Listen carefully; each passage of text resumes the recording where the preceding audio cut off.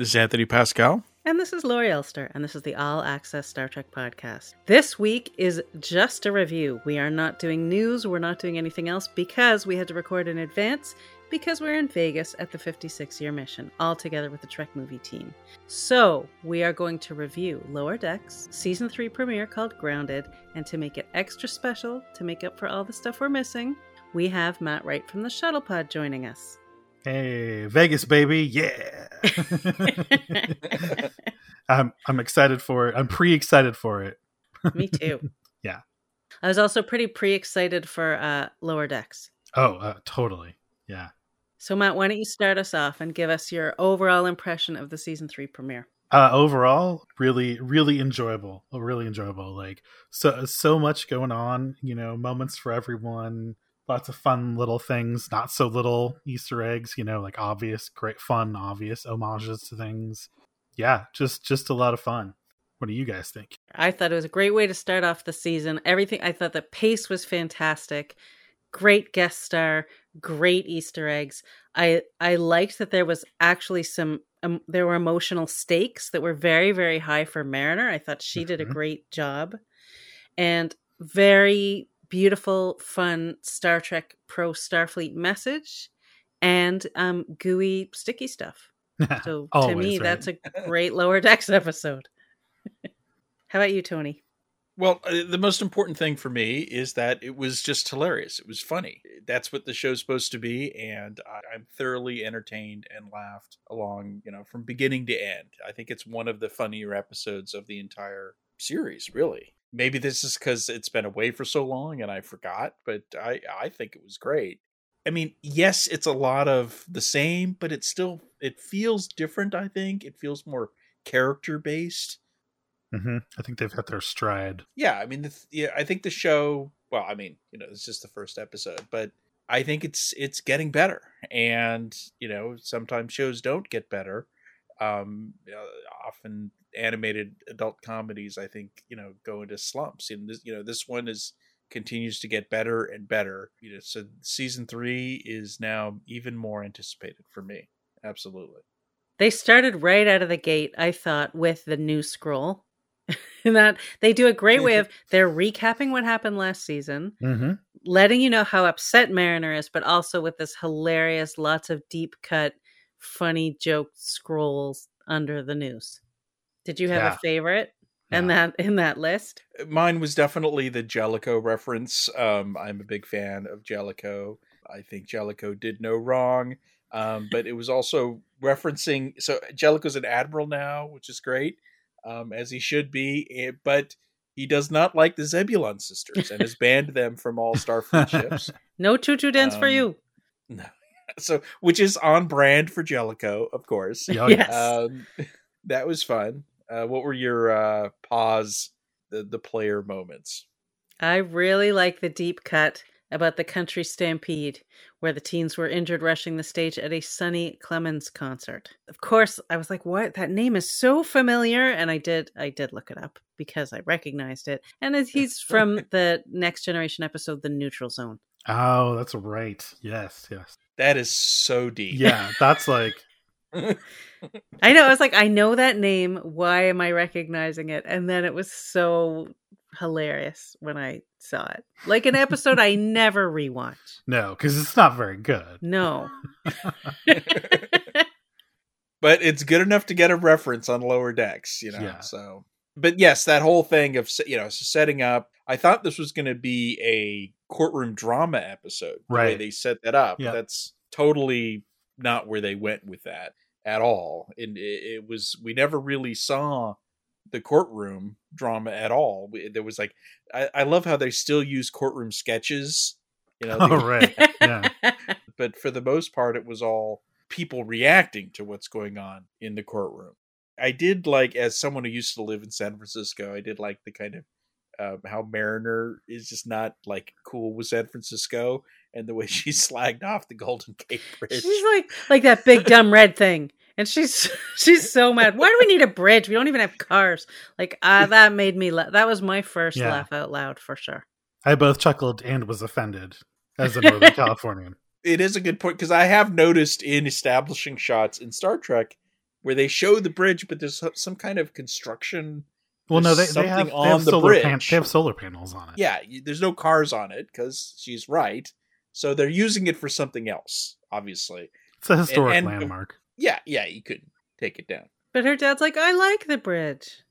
Yeah, And it's not red, it's orange, by the way. But that's Yes. a whole that's correct. side note. But that's not, we visited multiple locations in California, actually. The bigger one is the visit to the Boimler Vineyard. Mhm. Which was referenced, I think, in season 2. Oh, yeah. It was the one where he was lying about being from Hawaii, and then he admitted that he was from California, and he That's grew up right. on a vineyard. Drawing raisins until they're shriveled and hopeless. Yes, well, we envisioned it would be, as Beckett said, you hear Star Trek, vineyard, you think Chateau Picard, but no, it's raisins, No. of course. He makes California raisin. In a classic outfit. If you tend like gardens or whatever, you wear that jumpsuit kind of thing. Yeah. Right. With the weird, that's your Yeah. that's your uniform. With the big floppy hat. Of course, to protect you from the sun. And he's an expert on raisins. I mean, that's the one thing I liked. There were things I didn't love about that scene, but what I really liked was his very specific raisin cultivating advice. He certainly knows his grape varietals. Well, he did grow up there, but he doesn't like it, obviously. No. But it has seeped in. Do we know anything about his family? Really, have we met Nope. We really don't know, like a mom or dad or a brother. So apparently, there's probably some other family members who run the farm. It's not just all those hot chicks doing it.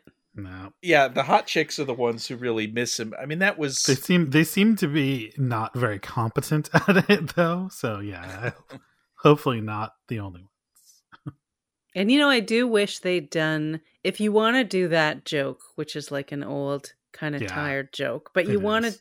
if you want to do it, I say the way to do it is to mix it up, like throw in something surprising. So instead of just having what in any sort of our TV eras are like hot chicks in tight shorts, throw in an alien, throw in a dude, throw in, like do something to put a spin on it. Yeah, I agree. Because that's the one thing that really stands out as just being, I don't know, not very great. Belongs in Married with Children or something. I don't know. But like Yeah. a minor thing. It wasn't horrible. Oh yeah, no. Like, We I don't. wasn't offended. Doesn't get hung up on it. Right. It just like doesn't really belong. Yeah, I rolled my eyes. That was kind of it. But I guess the question is this a character thing about Boimler that they're adding? Like that he kind of doesn't get social cues, because he has an awkwardness, but he also had a girlfriend. Yeah, I don't think he's that So- bad off. That's what I think is weird. Yeah. Well, I think, if you want to like analyze it in a serious way, which I'm not sure we should do, but I think he was focused on Mariner. I think his friend I came to agree. him in distress and with a way out of where he was. He hated where he was. Yep. And then He his just friend wanted comes out. to him with a problem. So he's very single-minded. And I think that was the point, was that he was so single-minded that they're coming up going, hi, honey. And all he wants to do is like, I'm telling you what you need to know so you can get out so I can Yeah. go do my thing. And I want to get out of here. Yeah. Yeah. It was quite easy for Mariner to talk him into leaving, because usually her shenanigans require a little bit of convincing, but he was so ready to go as soon as she suggested something. Yeah, so that's what I think all that was about. So speaking of references, we catch up with Tendi and Rutherford at Sisko's Creole Kitchen, Mm-hmm. straight out of Deep Space Nine. I mean, I thought we were actually going to see a Sisko. Did Yeah. you guys think we were going to see a Sisko? I was hoping we'd get one of the Siskos. Yeah. I know that we've got Deep Space Nine coming, so I didn't necessarily think that they were going to do it this fast. Yeah. Yeah, that's a good point. Like, if you are going to Sisko up, But like I didn't even see a photo of like the Sisko. Like I thought maybe they'd be on the wall or something, like a here's your proprietor, like photo or something. That's how they Or would like, work it in. or a picture of like Nog eating there. Yep, or there you go. something. Something Yeah. like that. But That's you a know good what? one. They did have Ketracel white hot sauce. Yeah, which is pretty funny. That was a slightly deep cut until they kind of zoomed in on it, just in case you didn't mention Yeah, it. did you get it? Yeah. Well, after the Dominion War, obviously, the Vorta have found new ways to keep busy, Yeah, I right. guess, because they're, are they still serving the Founders, or, is this a new venture for them? Now they're serving you hot sauce. They're just trying to stay relevant. Yeah. It's all part of the treaty, I guess. Right. So, the bigger, I don't know if it's the bigger question, but were Tendi and Rutherford on a date? No. No, because they're still back in like the friend stuff, sort of starting over, remember? So, nah. They're Yeah, not that there didn't yet. feel romantic to me at all. Okay. That's just them being like nerds, like enthusiastic about things together, like they were before. Yeah, it could go either way. I mean, obviously, they didn't lean into the date thing at all. Well, I mean, his implant kind of rebooted his relationship with her, so they're sort of back to square one with that. Remember from season 2? At the beginning of season 2, but they've Yeah. had a lot of season 2 was them reestablishing their close bond, and it would not surprise me if these two ended up as a couple someday. Yeah, eventually. I just wasn't feeling it in this one. Okay. Well, I think they're too busy nerding out about the idea of maybe going to historical Bozeman, Yeah. Montana, you know? Which, thank God, they do. Which they do get to, yeah, as it turns out. With a short hop at a transporter facility Yes. from a guy who they thought was going to be a psycho badass, but turned out to be the sweetest grandpa in the world. Well, until you try to cross him into his transporter. I loved that guy. From the moment he said, "Don't let the door hit you where the big bang split you," I was like, I love him. Yeah, that's great. And the butterscotch and it's being a buffer buff. I loved him. And he was wearing the O'Brien uniform from Deep Space Nine before he switched to First Contact after First Contact came out. They did. Yeah. And he had the chief rank insignia. So it was very, very classic guy, but he was willing to send them. He was going to break the rules. But the weird space creatures were getting in the way. So hence they had to go to historic Bozeman, Montana. He did make them soup, though. He gave them butterscotch. But yes, then they found their way to Bozeman, Montana, where we saw that famous statue that Geordi described. And James Cromwell, which was fantastic. Yeah, that was awesome that they got James Cromwell to do all the narration and stuff that we see. It was perfect to cast him and then perfect to make it like a ride at Disney World. Yes. I'm sure it was an easy sell for his part. I mean, he's done so many Star Trek things. When was the last time he did a Star Trek thing? I mean, he obviously came back for the Enterprise series premiere. I think that's it, actually. Yeah. That's the last thing. But he'd already been on Star Trek before he even, became Cochrane. So, they liked using him. He's very Star Trek friendly, Mr. Cromwell. But this is possibly the weirdest thing he's ever done, is voice a hologram version of himself as a ride guide, telling people to finish their food before they get on board. I know, yeah.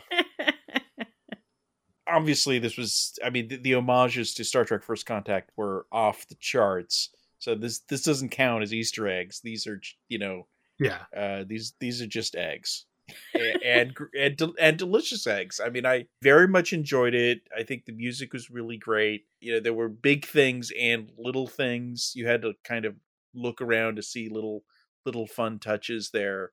So it was a surprise and a delight in the middle of this episode. So now again, because I overthink these things, you think, okay, yes, Geordi said there was a statue, but obviously there were too many touches from the movie there. They were surprised by Zefram Cochrane and his whole kind of rock and roll attitude. So this theme park couldn't have been there 10 years prior, right? So it must have been created after they returned from the past. Yeah. Oh, I agree with that, because there's so many details that only they would know by going there and meeting the dude.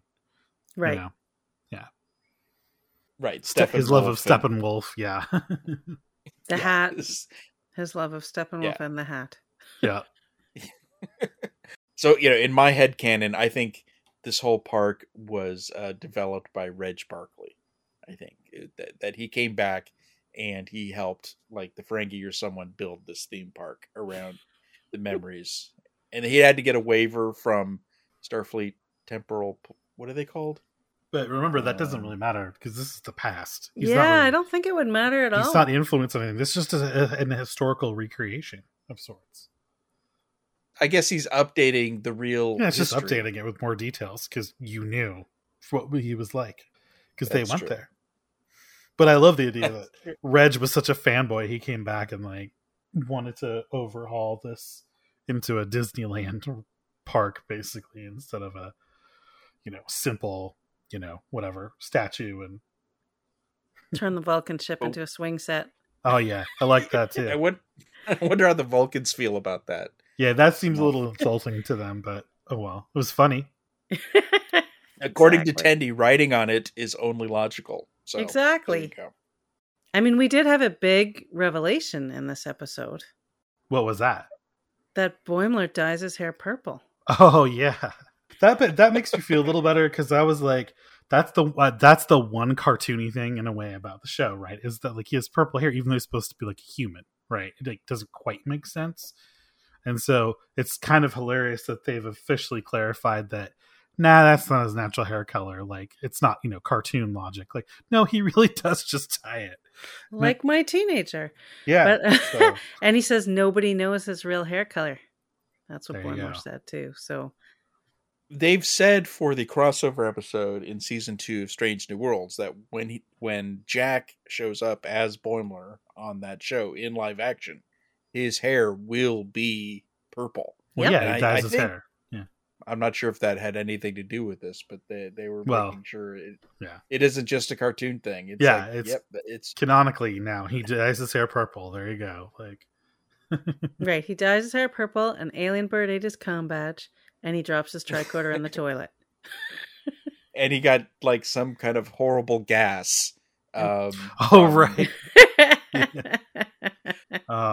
And then Mariner calls his lugs a blooper reel. Yes, yeah. We can't use this.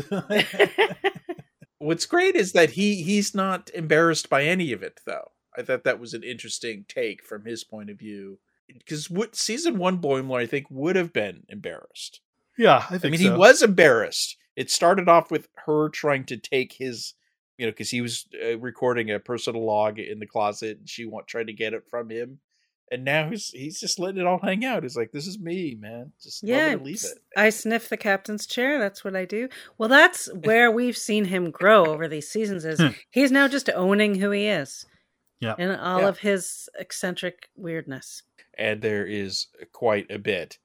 But but that is when Mariner makes her true Star Trek 3 pivot, where she decides to steal the ship. Yes, she does. But she doesn't do what Kirk did, which is she tries to stop her friends from being part of it. Like, so initially she wasn't going to bring them along. She programs them on a shuttle to send them back. So that was, I guess, because she's saying it's different for her because it's her mom. Well, that's like literally what she says when they confront her. So, and that's sort of adds the emotional resonance. Like, as funny as this episode was, I thought you really felt her pain. Like she breaks down at one point. Yeah. Like later she breaks down going, she was in handcuffs, but she's like, she's your captain, but she's my mom. And that's why she's not listening to anybody when they say Starfleet's going to help. Don't worry, we'll take care of it. And she just doesn't believe it because she's so distraught. Well, and then of course it's that whole lower decks viewpoint, which is like they don't get, they're not privy to a lot of information because they're the lower decks. So like they're used to just not really knowing and kind of doing whatever they need to do, right? And so, well, what do they need to do? They need to go figure out how to exonerate mom, But everyone actually was saying, even the other ensigns were kind of going along with her, but also telling her that she should trust the system and trust Starfleet. Yeah. So she was the only one who was really assuming that nothing, the system was broken. We've got to do something. Her last point, her plan to steal the ship was to take it to the Klingons and, try to force them to do, that wouldn't have worked. No. So she had gone over the edge, as it were, and they rightfully, brought her back until Starfleet security showed up to ask them, what the hell they were doing on a ship that was recently impounded. And this is when Tendi has her hero moment. So everyone gets these great moments, and Tendi, and they're kind of reminding us at the end of last season, she got transferred from sickbay to science. Mm-hmm. And she's showing that she knows her science by lying really well to the Starfleet security guys about their little science experiment. And getting electric shocks for everybody. Yeah. And goo. Lots of goo. What was it that Boimler called it? Oh, alien sploof. Alien sploof. Cracked me up. Yeah.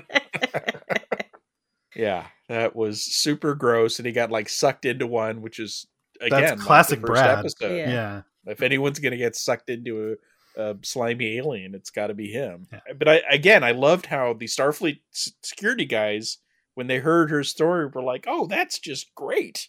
You guys are the best of Starfleet because you're helping these creatures. Just tell us who gave you the order." Yep. Which is protocol, reasonable, right? Yeah.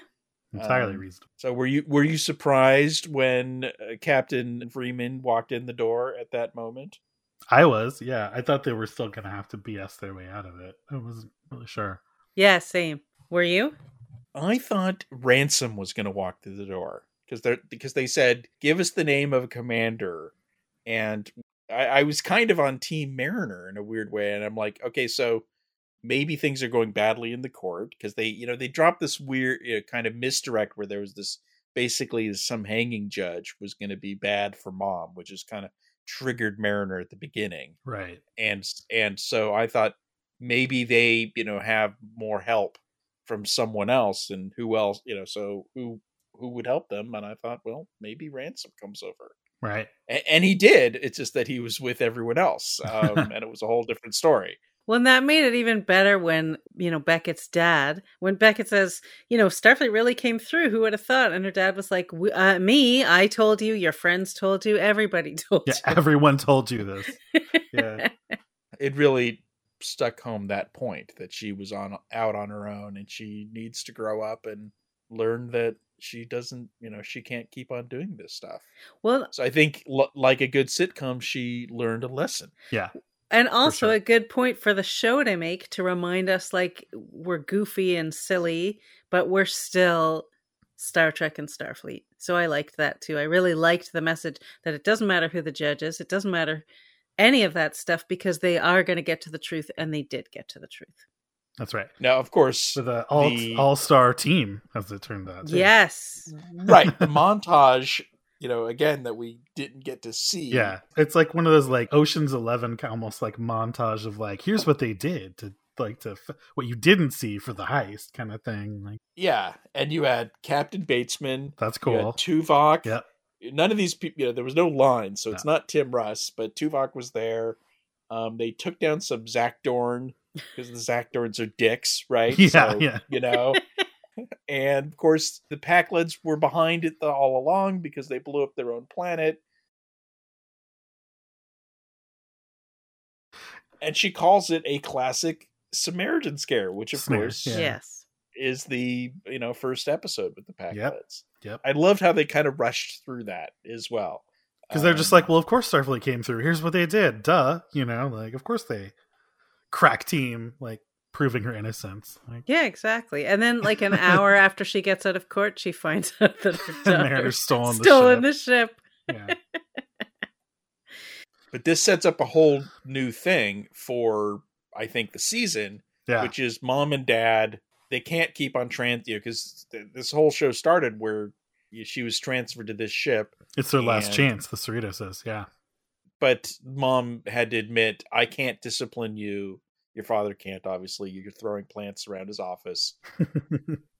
So now is the Ransom surprise when he's now put in charge of her fate. Yep. And he says to her, I'm your mama now. Yeah. That was so good. Makes me really look forward to whatever's coming next. So I guess, they are setting up the her arc for the season. Her stakes for the season is if Ransom so decides, then he can just kick her out of Starfleet. She's on super double secret probation, and Right. this is it. Yeah. I think that creates some real stakes. Yeah, I well, think so, yeah. because her mom, the captain spelled it out and said, I can't kick you out of Starfleet no matter what you do. So that's why they needed stakes. And obviously, Admiral Dad is just a complete pushover softie. Yeah. I mean, he's a nice guy, but there's Stop throwing plants, please. Yeah.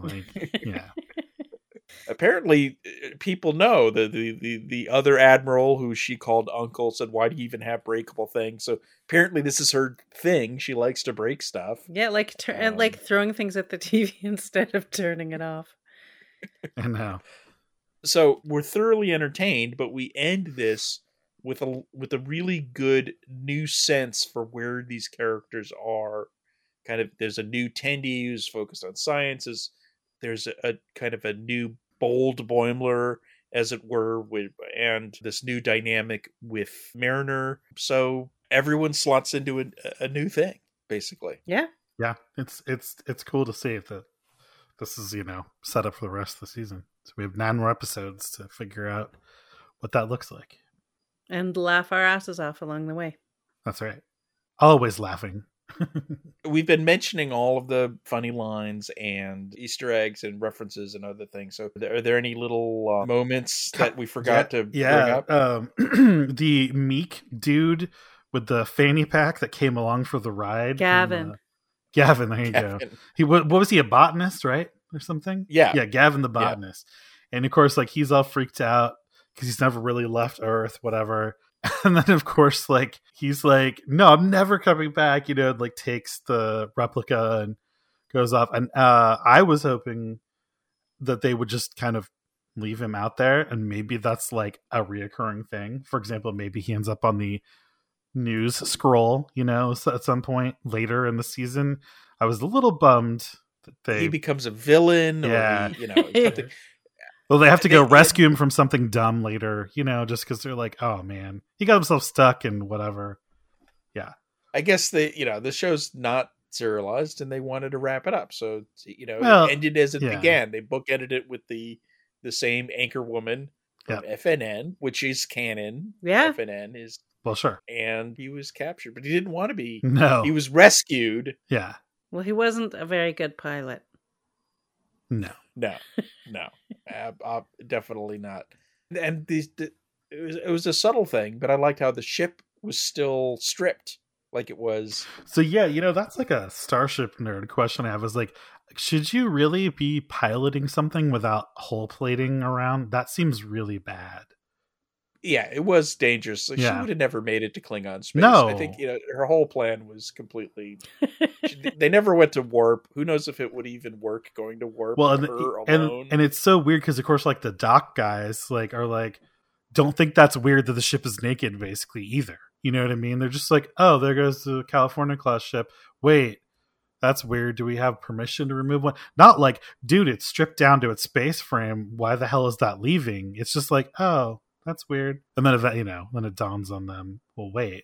But it's not even, they don't even question, because they see it, you can see it go past their like view screen, and they don't even question like that it's stripped down, which I think I would, but either way it was stolen. Well, clearly you would, Matt. Yeah. I know I would. Yeah. Obviously you would. I mean, geez, I would. Mariner mentioned how she thought a lot of what was happening to Captain Freeman and them in general was due to prejudice against California class. So she is assuming that Starfleet is, and this has been a kind of a thing of hers. Yeah, it's been a thing in the past. But Starfleet showed they in no way were prejudiced against Captain Freeman, and they had this secret operation. Why there was a trial going on while this secret operation was going on? Maybe it was the trial itself was I think it's all for show. A distraction. Yeah, throw off the suspicion. Yep. I mean, the Pakleds are not the brightest. But that's the thing. Like, Do you need to distract the Packlets with a trial? They probably didn't even understand what it was all about. But they want to see it, probably. Oh, good. I guess. Remember how they think she's Janeway. So, they're just like, oh, Janeway is brought to justice, I'm like... And it was on the news. Everywhere they went, the news was playing, right? Like, wasn't it? It was in the background at the restaurant. Yeah. And then the buffer buff had been watching the news also. So it was ubiquitous. The one line I just think deserves some love is Rutherford saying, well, my shirt could be a little more asymmetrical. Oh, yeah. Loved that. Oh, my God. That 90s fashion that is now, whatever, mid-24th century fashion, basically. It's great. We didn't really get much of the senior officers, but I love Dr. Tan. And when the reporters were surrounding them and Ransom was... all sunglassed up. Like, and like, no comment. And being cool. Yeah. She was like, get the fuck off me. Yeah. Except they bleeped it, but you could tell what she was saying. Well, we know what she was saying. Yeah.